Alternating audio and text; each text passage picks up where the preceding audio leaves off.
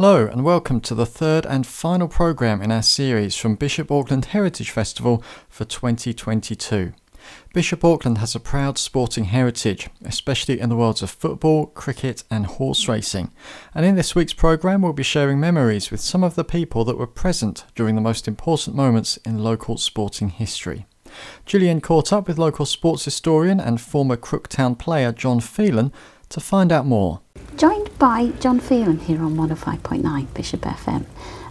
John, you've got a long history, haven't you, of reporting on sports stories. Do you want to give us a little bit of background about yourself, please?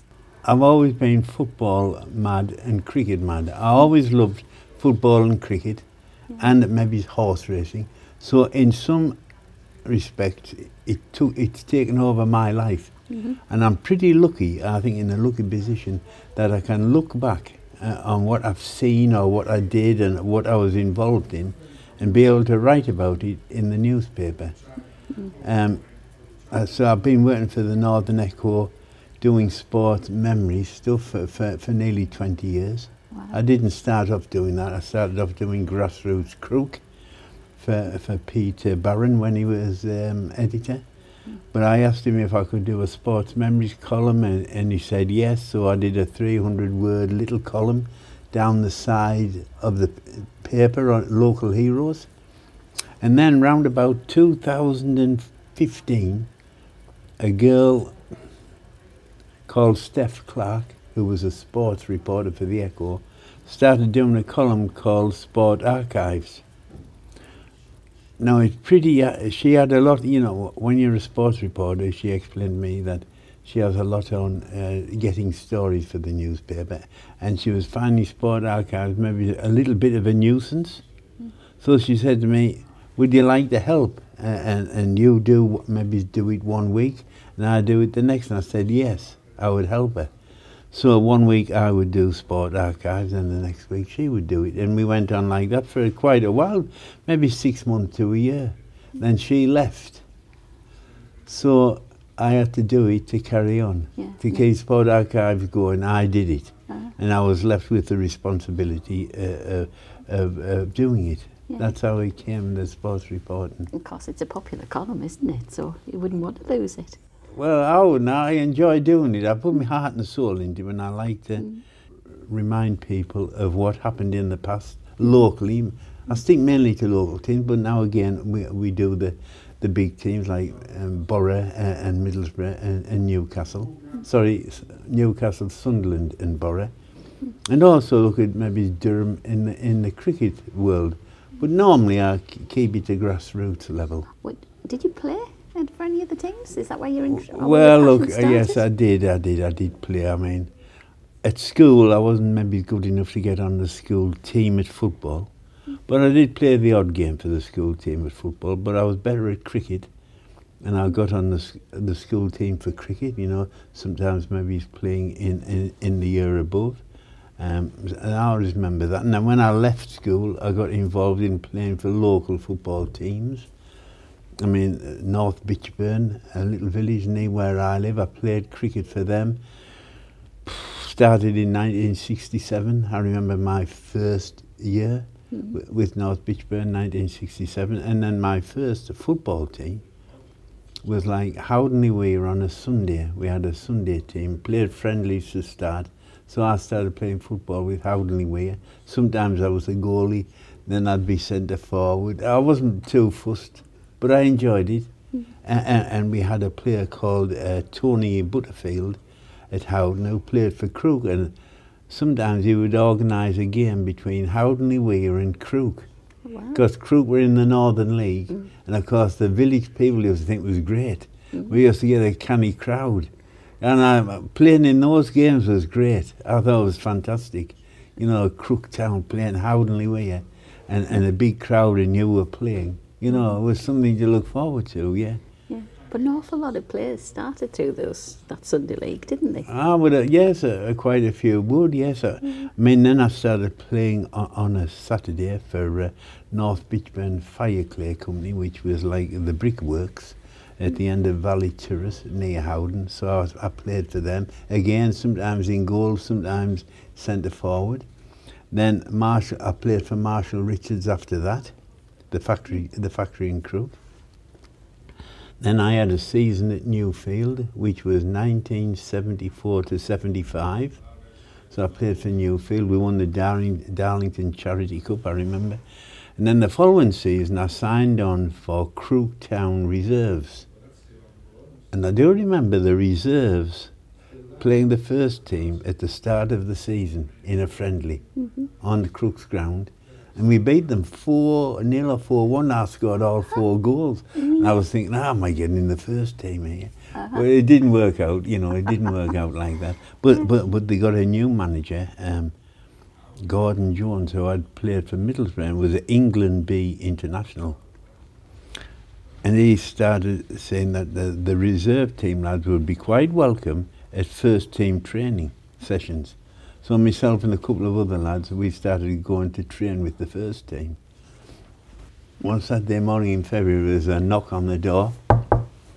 I went to answer it. It was a reserve team manager, Arthur Bainbridge. He said, I've got some good news and some bad news for you. He said, which do you want first? I said, I'll have the bad news, please, Arthur. He said, your substitute today. I was going to give him a mouthful because I didn't want to be substitute for the reserves. I hated being sub. So I was about to give him a mouthful. And he says, the good news is you're substitute for the first team. You see, so this is February 1976. So substitute for Crook, and we were playing Bishop Auckland, Crook Town's biggest rivals ever in amateur non-league football. So, so that was a good, the pinnacle of my football career. I played about 7 or 8 games for Crook at the end of the 1975-76 season. They had a tour of India at the end of the season, but I wasn't good enough to go on it. So, what a shame. Well, I wasn't bothered. I wasn't bothered one way or the other. But I enjoyed playing the football. Maybe I was a better cricketer than a footballer, I don't know. But I just enjoyed it. I loved it. And when you love something, you like to keep it going and be involved all the time, So you must have had some favourite players then, no? Seen some real characters. Well, as a schoolboy, my favourite player was a player called Seamus O'Connell, who I never met. But I did speak to him on the phone before he passed away. Seamus, in 1954-55, which is a long time ago, he was playing for Chelsea in Division 1. Made his debut on a Saturday, October the 16th, 1954, against Manchester United at Stamford Bridge. Scored a hat-trick against Manchester United.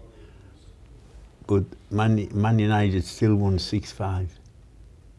Now, in that same season, he was playing for Bishop Auckland in the Amateur Cup. Really? Yeah. Wow.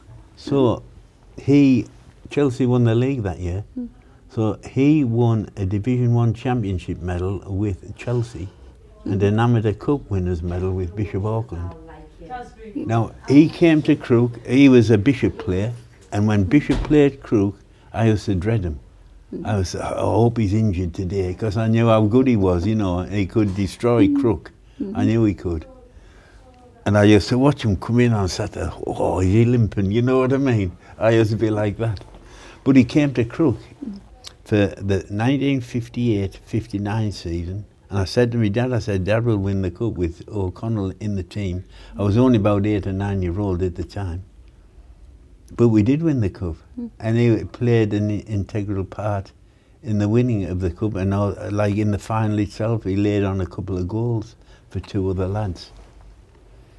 Now, he stayed until about Christmas, 1960. And then he went back to Bishop Auckland. Then he came again to Crook in 1963-64 season. And I thought, great. I mean, because to me, he was everything. He was class. Lazy, but he was class. And he was a terror with the women. I'm not going to say any stories about women, but He made George Best look like a choir boy. I can tell you that for nothing. You know, I didn't know that, but I've learned it since. But he came back in 63, 64, and in the first round of the Amateur Cup, we played at home to Stanley United, just Stanley up, which was a local derby. They hated us because they were a little club and we were a big club. At Crook, it was 1-1, draw 1-1, tight, hard game. You know, I wasn't confident of Crook beating Stanley at Stanley, but we went up the next Saturday, and for miles, as far as you could see, the ground was that colour. Not with snow, but with a hard, stinking hard frost, clanking hard frost. Everything was white. Rooftops, roads, the grass. We were going into Stanley football ground. They wouldn't have thought about a game today, but it was rock hard. The Crook coach brought some baseball boots for the Crook players to play in to get a better grip.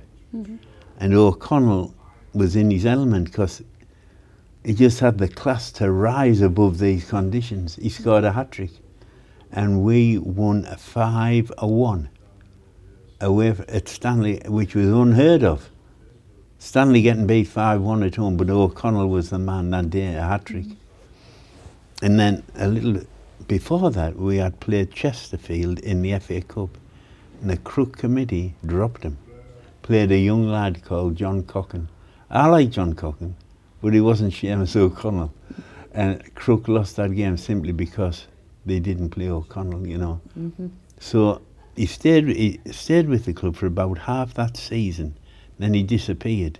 And I asked some of the Crook players of the time later, you know, like maybe a few years ago, I was talking to Jimmy Macmillan, and I would say, Jimmy, what happened to Seamus in 1964? Why didn't he go on? Because he got the final that year. I said he could have played at Wembley in the final. He said he either asked for more money or he fell out with the coach, George Ward. That's what Jimmy Macmillan said, you know, because he was very money orientated, Seamus O'Connell, you know. He was the big star. He could come man, but he wanted. You know what I mean? But he was my favourite, but I had other favourites. I mean, Bert Stewart and the old goalie Fred Jarry. I can tell you this story. When I was either 4 or 5, my 4th or 5th birthday, for some reason, my parents stopped behind after the game and were stood in what they call the paddock area of the stand at Krug, you know, just in front of the seats. They were stood after the game. And Fred Jarry and Bert Stewart, who'd been playing for Krug, walked out, and somehow they got talking to me mum and dad. And I remember my mum or my dad saying to them, it's John's birthday today. So Fred Jarry and Bert Stewart both gave me £0.50. So when I got home, I remember saying to my mum, I've got 5 shillings. I won't be able to buy some sweets with all this money. She said, don't spend them, keep them, because they're from Fred and Bert. Keep them. And she put them in a little Woolworths bag, paper bag. I still have them today. Oh, wow. In that bag. Well, that's little paper. Now and again, I bring them out and look at them and think. And Bert, they both passed away. I never met Fred, but I was good friends with Bert Stewart. And when we started out with Durham Amateur Football Trust, we invited players to come along for talkings and film shows and that. And Bert Stewart always came, and we always got big crowds, you know, a lot of people came. And they used to say to me, it's because of you, John, that all this is happening. But, you know, which was nice. But when he died, I went to the funeral, etc. And it was nice to be at his funeral, Bert Stewart, you know. But I never met Fred. Fred was a big, big bloke, you know, very brave, dive head first at people's feet, you know, to stop. That was Fred. If you found that interesting and would like to hear more from that interview with John Phelan, you can find the full interview on our website at bishopfm.com. Now, last weekend, Bishop FM managed to catch up with some of our local sporting heroes at the Durham Amateur Football Trust exhibition at King James I Academy. Here's Gillian again, this time speaking to local amateur football legends Ray Snowball and Bill Ruffley about their careers with various local amateur teams and the thrill of playing for their teams at Wembley. Do you mind, can I ask you to introduce yourselves, please? I'm Ray Snowball, was Crooktown goalkeeper in the 50s. And you are? Bill Ruffley, inside forward in the 60s and 70s. And who did you play for, Bill? Why, who did I not play for, be easier? I played at Avonwood, Durham City, Crooktown, Bishop Auckland, Spennymoor and Shilton. Wow, that's some career, isn't it? Yeah. So, Because they all got Over rid of 20. him. He was a good player, amateur international, Billy. Over 20 years that was, so. right. From being 17 to 37, I played. Yeah, that's not a bad age either, is it, to retire at? No, I was player manager after that. Wow. No, I played all over, you know. So what's brought you along today to this exhibition by Durham Amateur Football Trust?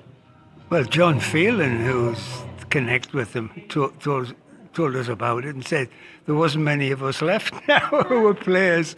And so he mentioned Bill was coming, and he's been a great pal of mine for years. I was before Bill's time, because I'm 90 now. Right. So I played in the early 50s, and then Bill came as a young boy. So he's still a young man to me. A good player, Bill. He wasn't a player in the 50s, he was a player in the 60s as well, I can tell you. He played in goal for Crook when we won the Amateur Cup in 1964. Okay. And the likes of Ray and quite a few other seasoned players that had the experience were there, the main players at Crook. And they were the ones who actually helped more to win the Amateur Cup than anybody else. Right. And Ray was definitely one of them. And not only is he a good goalkeeper, he's a smashing bloke. I'm going to pay him later. And he owes me a fortune. Now I've got to say, now I know both your names are pretty famous in this area, aren't you, for linked to football. You must have, I don't even know how to ask this, but you must have been really passionate about the game when you were playing. Well, yes, definitely. But everyone was in the 50s and 60s amateur football. I mean, we've got big gates, 4,000 or 5,000 or more. And then look how Wembley was filled for cup finals. I still remember, although I was only young at the time and a reserve when they played Bishop Auckland 3 times in the Amateur Cup. Wembley draw, Newcastle draw, and then Ayson Park. And the total gates for the 3 matches were about 200,000 people. Well, there were 100,000 at Wembley then.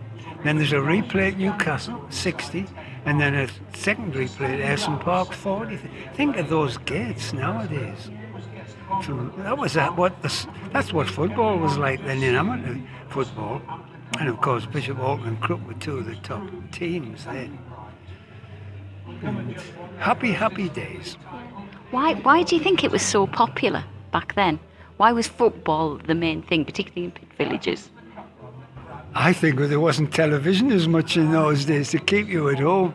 It just started to come in the 50s, television. And people have got so many other things now, I suppose. But I don't know what you think, Bill. Well, the way I look at it, in this area, you had lots of good amateur sides. And of course, they were very, very well supported. I think one of the reasons why they were very well supported, that people didn't have cars, or that very few people had cars in the 50s and even early 60s. So if they wanted to watch professional football, they had to travel to Sunderland, right, which was 35 miles away. Newcastle, a similar distance, or Middlesbrough, again, a similar distance.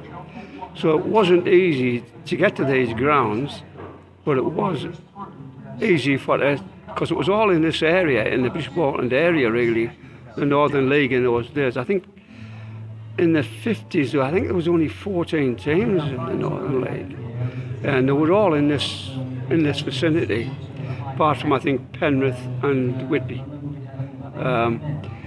So what I'm saying is that people didn't have to travel very far for to go and see that teams play, you know. And of course, they were successful teams, weren't they? Nationally, I'm talking about. And the Northern League was a very successful league. They kept themselves. Teams couldn't just come into the Northern League and play. Yeah. They were very selective, and I mean Bishop and Crook kept the.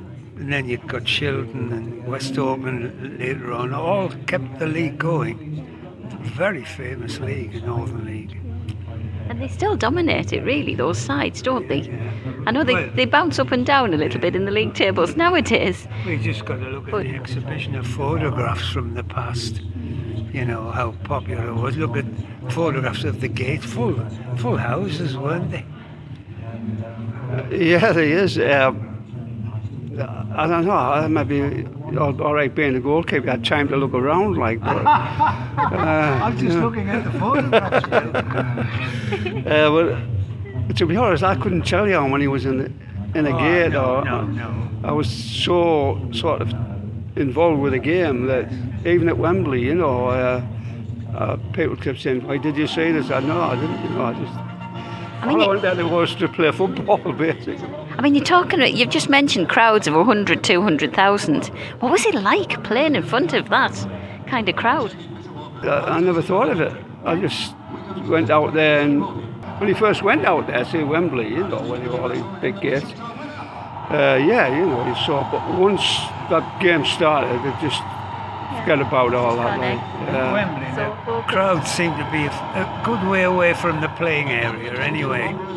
And it's different now, but in those days, the changing rooms were behind one of the goals. And it was such a wide area that the coaches, the buses that brought the teams, drove into it and parked in there, out in that empty. And then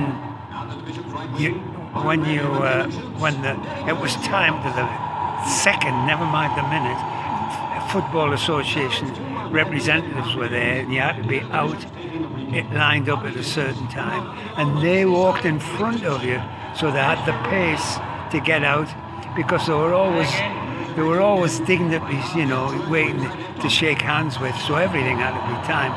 And there was a special booklet with them, even a plan of how the team stood, because the first team that you met, the officials and the captain were met. They were introduced to the dignitary, and the captain took him down, introduced the players, and then the opposition were straight across on the opposite side, on the opposite corner. They did the same thing. Down they went shaking hands, and then finished shaking hands with the team, official, referee and linesman.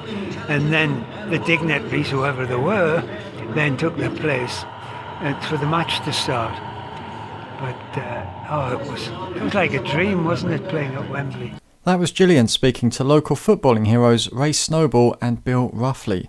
Gillian was also lucky enough to catch up with former Shildon chairman Gordon Brewis, who, like both Ray and Bill, had trials for some of the biggest professional football clubs in the country, but chose to remain close to home to pursue a career in a different profession. So I'm with Gordon Brewis, the former Shildon player. Gordon, now you've been playing football for a while, hadn't you? Yes. Just give us a little potted history of your career.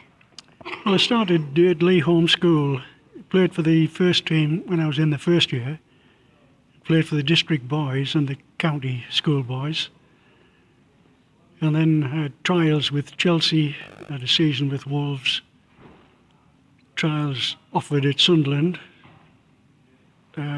Southampton and Liverpool. I played in the Northern League at Towlow, had a little bit at Shildon. But when I was 22, 23, I developed ulcerative colitis, which meant that I couldn't play at that level. So when I was fit, I played in the district league, just as and when I could, really. At the same time, I was playing cricket. Played for Bishop Auckland. Started at Coundon, went on to Evenwood, Shildon. and finished at Shildon. I became chairman of Shildon, and then more or less retired after that. Still play a bit of golf, but that's all. So many players play both football and cricket. Yes. Was that common back in your day? Yes. Yes, the cricket. I played cricket till I was nearly 50.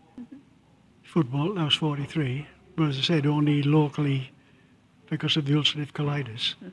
But I played cricket till I was about 53. But Jack Watson, he played until he was 74. And still getting, he was playing at Shildon at the time with me. Wow. And he played for Northumberland and Durham. He was a really good player, not like me. But I retired then and became chairman at Shildon. And now I just play a little bit of golf at the Oakleaf at Aycliffe. Now I understand you've played with some big names, particularly working in your trials with other clubs. Who have you played with? Played with Jimmy Greaves at Chelsea. He'd just gone into the first team. And when I was down there on trial, he was injured. Just coming back, he played in the match for the juniors. So I played against Jimmy, and that's really the claim to fame. Because he was a real footballer, Jimmy. He's a cracking footballer, wasn't he? I met him about 25 years ago. He was giving a talk at Rushy Ford. And we had a talk then, and then obviously now he's dead. But he was a real footballer. Coming here today has brought back memories of things that have happened, like reading the books in there. Players I played against, like Brian Henderson of Darlington. Okay. He tripped me on the edge of the penalty area and I fell down on the penalty spot. And the referee didn't see it. He just touched the back of my heel and made me stumble. Down I went. And Brian was nowhere near. As I went past him, he just turned and laughed. He was a character, Brian. You said that you also had another career. What did you do for a living? Well, I started life as a toolmaker at Talent at Aycliffe. And then I went for trials with Wolves and got the sack when I came back. So I went to Durham Engineering in about 1957, and I was there 40 years. Went from apprentice toolmaker to draftsman, and ended up manufacturing engineering manager. So I was there 40 years. And then I've been retired 25 years. Should be due my gold watch in August. Well, August gone. Yeah. But 25 years, it's been the best job I've ever had then. Right. Mm-hmm. And so many people back in the, I guess, 50s, 60s had to make the choice, didn't they, between working or football? That's right. Yeah. Like you couldn't live on £6 a week. Yeah. I was making more than that as an apprentice toolmaker. Right. And playing amateur with money in your boot. You couldn't really afford, if I'd been good enough, I couldn't really afford to turn pro. Do you think that's held back a lot of very good players? Oh, it certainly did in those days. A lot of players that just couldn't afford to turn pro. Right. I've had a good life, really. Still interested in sport, still able to get around. I don't bother much with the cricket now. It's too long. When you're going down there at 2 o'clock and 1 o'clock now as they start, and it goes on all day. I played football at 43 and cricket when I was 55. My wife got a bit sick of that. Now, when I started playing golf, she said, mind you're not playing weekends. So I only play once a week during this. Yeah. That was Gillian speaking to Gordon Brewis, former player and chairman of Shildon AFC. Last week's Durham Amateur Football Trust exhibition at King James I Academy brought out a number of famous names in local amateur football. Here's Newton Aycliffe lad and honorary vice president of the Durham FA, Don Cowan, talking about his long and successful career in the sport. I played for Woburn Juniors, but while playing for Woburn Juniors, Middlesbrough had watched me play and they kept get me to play odd games to them in the Wayside League when I was 14. And I got into the reserve team after that. And in 1947, I went in the RAF. I had to go. You're supposed to only go for 2 years, but you got 3 years due to the war overseas and that. And while I was in the RAF, played for the RAF, and they let me off on a Saturday to play for Ainsbury Rovers in the United Counties League First Division, along with a lot of West Ham players and all good players. I played for them for 2 years. I got 12 county cups while I was there for Huntingdon, Hunts FA, and then I came out in 1950 and had a couple of games for Boburn Colliery Welfare, and Dalton picked me up, and I went to Dalton then, and I was in from 1951 to 57, 58, when I got an injury. I'd only played 20 odd goals in the first team, but the reason for that was we had players who were married in the first team with 3 kids, and they couldn't afford to lose. They only went down a pound into the reserves. They were on 12 and we were on 10. And we used to go to Catterick camp once a month, where all the lads come and did their army service. Albert Quicksall and a lad called Finney. Quicksall played for England. Finney played a while for Finney, not the great Tom Finney. And they used to say to me, John, if you don't move for this team, you'll end your career here. And he said, we'll take, don't sign this year and come bring you to Sheffield Wednesday, which I didn't do. I stayed with them. And I played 200 games in the reserves in the what they call it, league in them days, not the Northern League, the other one.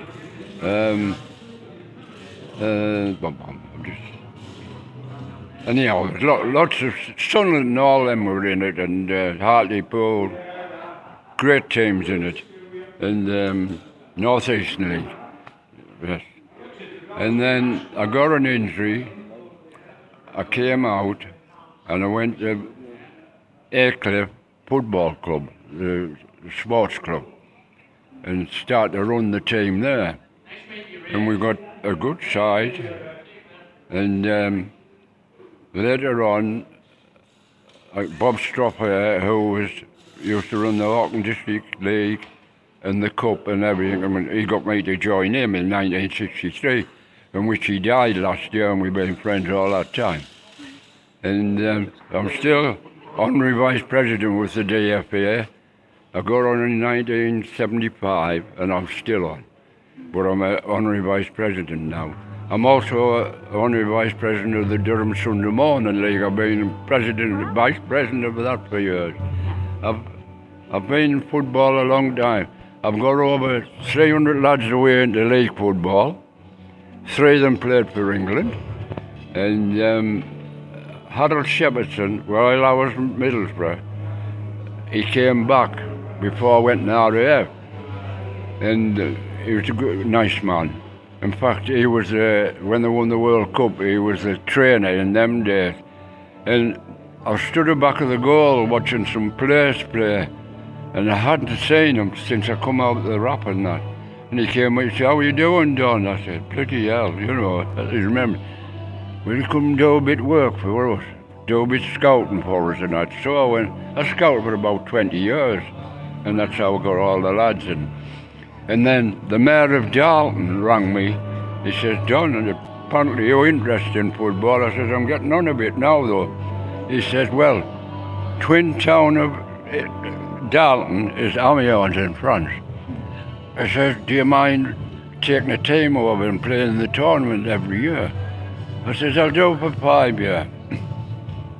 We won it every time we went. We had some good players. And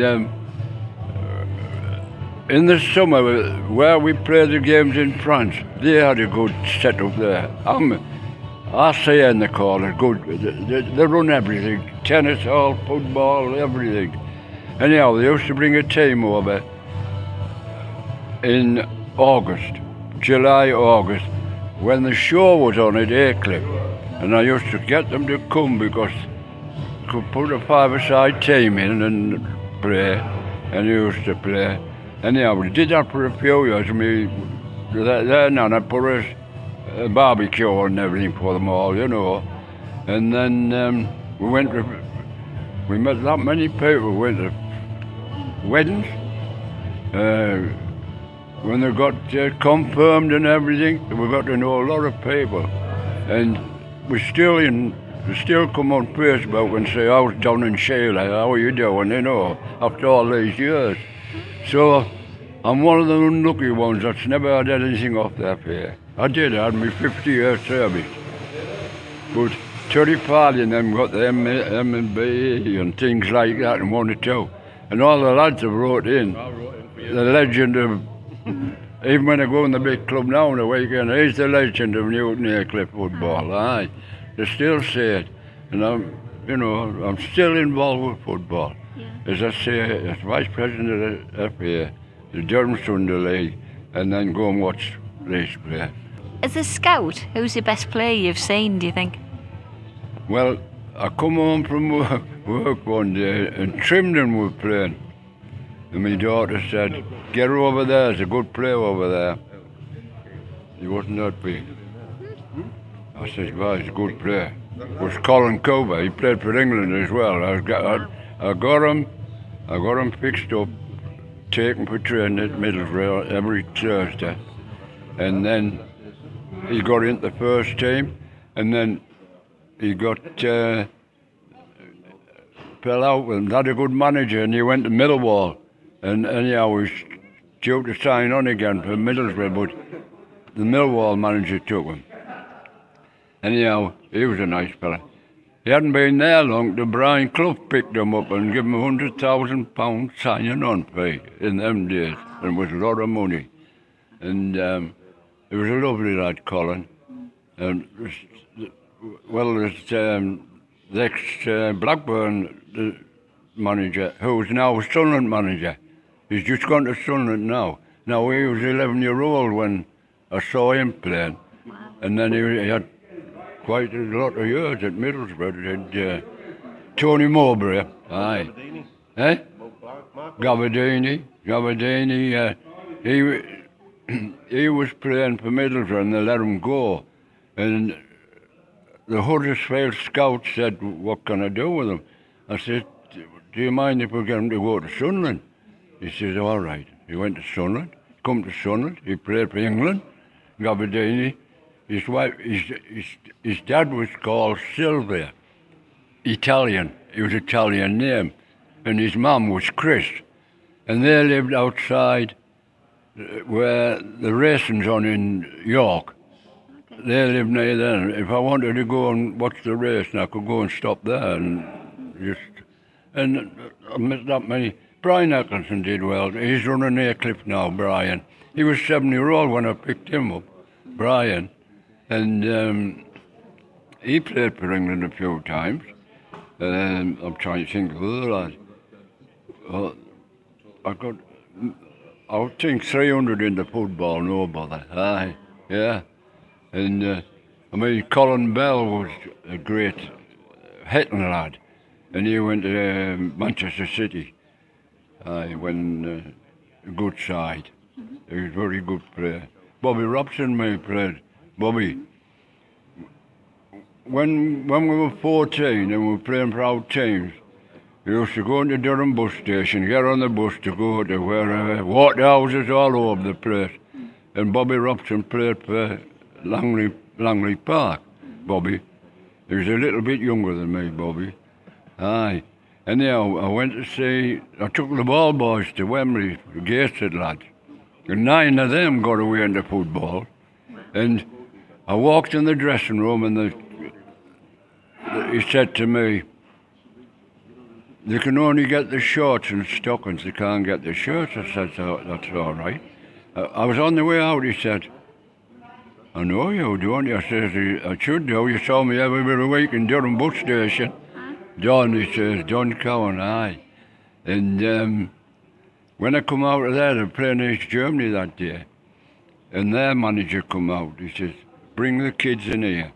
They all went in there and they all got a full strip each. Wow. Yeah, what a lovely people, aye, East Germans, aye. So I've been in football a long time, Ben.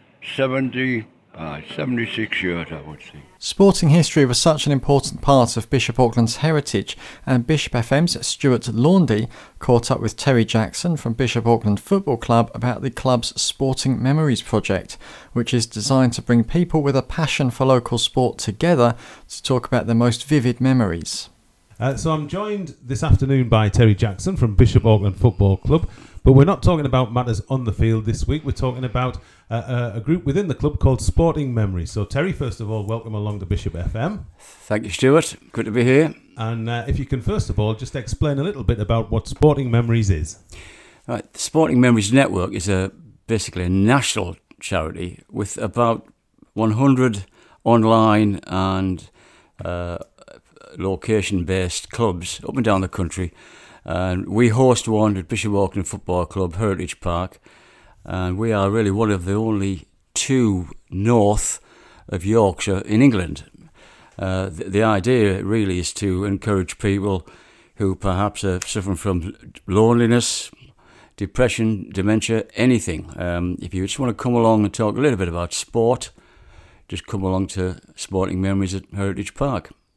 And is it all football, or do you cover all sorts of sports? No, it's a good point, because whilst we're naturally a football club, we will cover anything, and we are really keen to get guest speakers to talk about their sport. And I'll give you an example. We had Steve Colwell in from Bishop Auckland Rugby Club a few weeks ago, and he talked about the background of the club and how that's been managed over the years, and things like the development of ladies rugby at Bishop Auckland Rugby Club. We've also had in Stephen Brinkley, the ex-correspondent of the Independent, and also Stephen Chapman from Bishop Auckland Cricket Club. The others we've had, the speakers I'm talking about here, really are mainly football, and the audience is largely football, but we really want to talk about any sport at all, really. So how did the club come to hear about this thing, and what was the sort of guiding force, the reason for getting involved? Well, I think the first thing was we had a guy called Roy Kavanagh, who's the club ambassador. Roy is Manchester United Football Club based author, and he was involved in setting up a lot the clubs with Sporting Memories, and he tipped us off about whether we should be getting involved. So we did. We inquired. And after effectively the COVID, the lockdown, we were able to kickstart the club on a fortnightly basis. And realistically, we've just taken the baton and ran with it, in short. And how have you managed to spread the word about it? I mean, do plenty of people know about it? It's a critical point, Stuart, because I think that's probably the key area, because we, within the club, everybody knows about it, and we put stuff out on social media prior to each meeting and photos after each meeting. We have guests that, frankly, you'd pay money for at evening functions. But the reality is, at the moment, we're not getting as many of people who aren't involved with sport in Bishop Auckland or the area as much as we'd like to. So we'd like to expand it. I think there are many things we can do with the NHS and but clearly it's a volunteer-run operation, and we can only do so much. But at the moment, it's very healthy, and we've got a core membership of anywhere between 12 and 15 people, and the ones who come simply won't miss a session. I'm guessing as well. I might be wider than Mark with this, but I'm thinking that the people who would come along to your Sporting Memories aren't going to be the sort who are active on social media and things like that. So getting the word around the town is important. Yes, and we've got a lot of work to do there. I think the key point for us was to establish the initiative, and we've now been running it, funnily enough, for 12 months. It's 12 months this month. So we'll have had about 25 meetings. And of course, it's during the day, so not everybody can come. But it's open to absolutely anyone and everyone. And the people who do come regularly love it. It sounds excellent, and it sounds like the sort of thing that if you've got perhaps even if you want to relive your own glory days, just to go along and have a bit crack. And I think that's what happens as well. That's a great point, because we've had quite a number of ex-football players, particularly football players, who've talked about some of their experiences, and the stories are just fantastic. And incidentally, there's one man crops up in every single football speaker's story: Brian Clough. It's remarkable the influence that man had. It comes up in every single story. Fantastic. What we've concentrated on is trying to get a speaker most sessions. So we have fortnightly sessions, and we'll have a speaker every other session usually, and that's always goes down well. Yeah. And we just had this morning Terry Farley, MBE, who quite unbelievably has been a referee for 70 years. 70 years. So he talks about his start as a Furrier Hill, right through to going to the new camp and being a linesman on Barcelona against Juventus. Incredible story, really. Yeah. And he watched a young Maradona play at Hampden Park. Wow.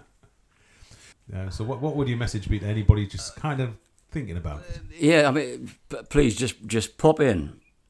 Just pop in 10:15, 10:20 for a 10:30 start every other Thursday. If you've got any queries at all, just contact the club and direct it to me. And we'll happily have a chat with you beforehand if you so wish. But really, it's just come through the door, have a cup of tea or coffee on us. It's all, of course, free of charge, in nice surroundings, and listen to some really interesting people. Whether or not we've got a speaker, we've got some really interesting people in the audience. So some great people who have been active in one form or another in local sport. Excellent. Terry, thanks ever so much. Pleasure. That was Stuart Laundy speaking to Terry Jackson from Bishop Auckland Football Club about the club's Sporting Memories project. That was just a short extract of some of the fascinating stories about our local sporting heroes.